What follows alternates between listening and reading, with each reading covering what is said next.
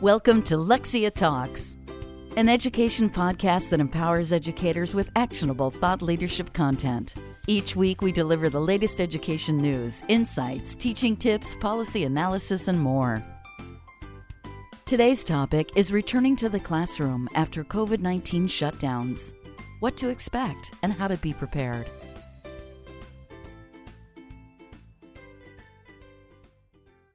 While the far-reaching impacts of the COVID-19 pandemic are affecting almost every aspect of life, one area hit particularly hard is education. With millions of students learning at home for the first time, it is clear that this crisis will have myriad effects on teaching and learning in the 2020 to 2021 school year, regardless of when classrooms reopen and what type of remote learning practices remain in place. Let's talk about the COVID slide.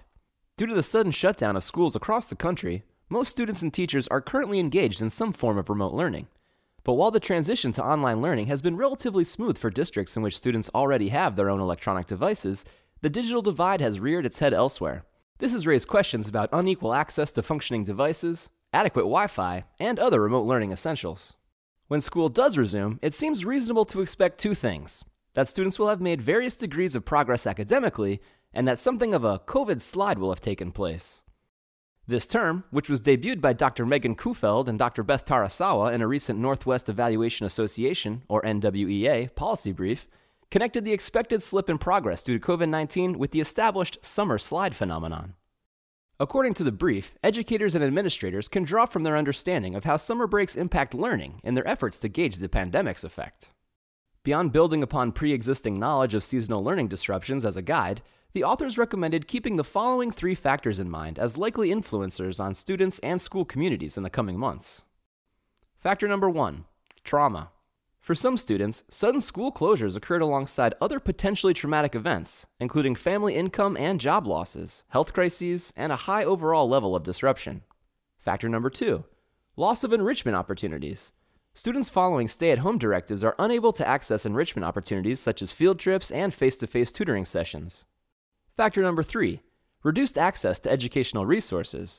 For families focused on survival during the shutdown period, concerns about housing, food, healthcare, and jobs may take priority over student learning. Simply put, Kuhfeld and Tarasawa believe that missing school for a prolonged period will likely have major impacts on student achievement come fall 2020. With that being said, how can we tackle the fallout?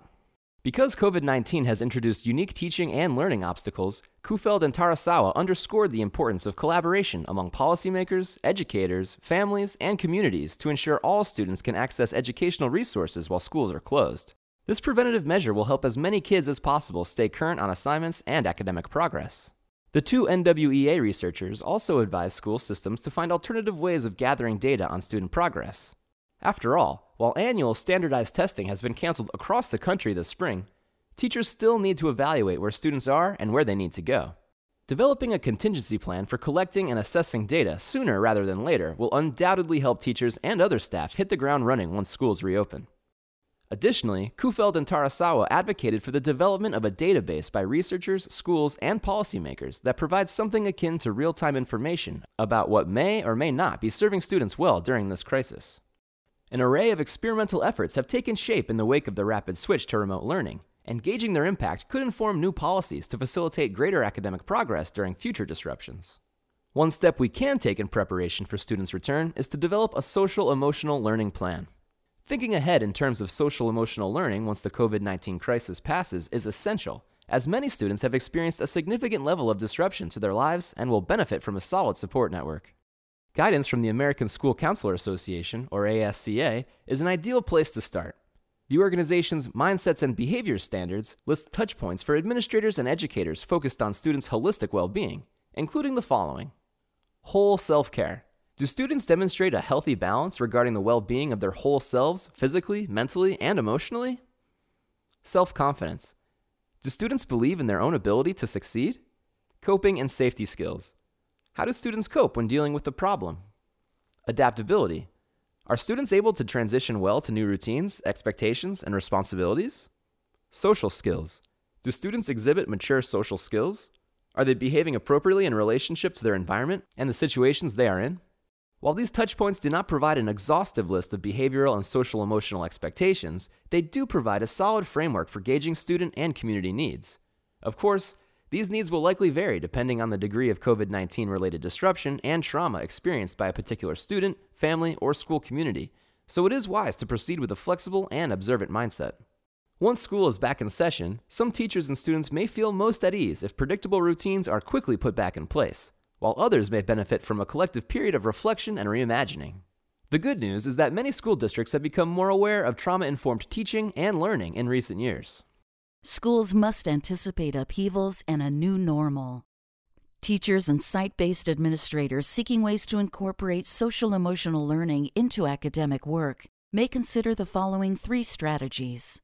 Number 1, before classrooms reopen, give school staff the chance to process their own feelings and experiences related to everything from the impact of the pandemic as a whole to the loss of direct contact with their students.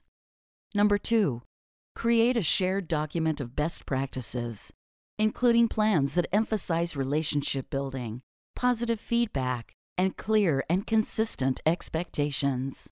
Number 3, put social-emotional attributes at the forefront of assigned lessons and materials.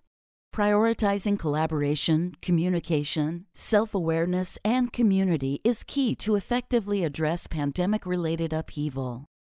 Students grappling with COVID-19-related trauma, including the loss of routine, reduced social contact, and the economic impact on themselves and their families, will surely benefit from a solid, well-developed social-emotional learning framework once school resumes. So what did we learn today?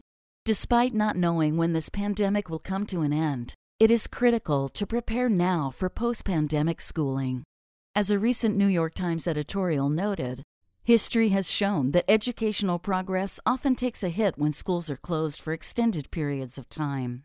According to the piece, the shortcomings of many schools' remote learning plans make it even more important that educators sort out how to best catch students up when in-school instruction begins again following COVID-19 shutdowns.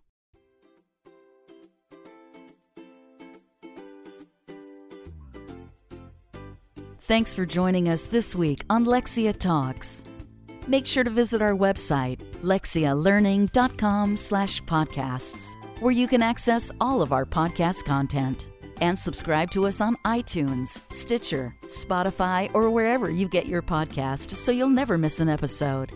While you're at it, if you liked what you heard, we'd appreciate a rating on iTunes. Or if you'd simply tell a friend about the podcast, that would help us out too. Until next time.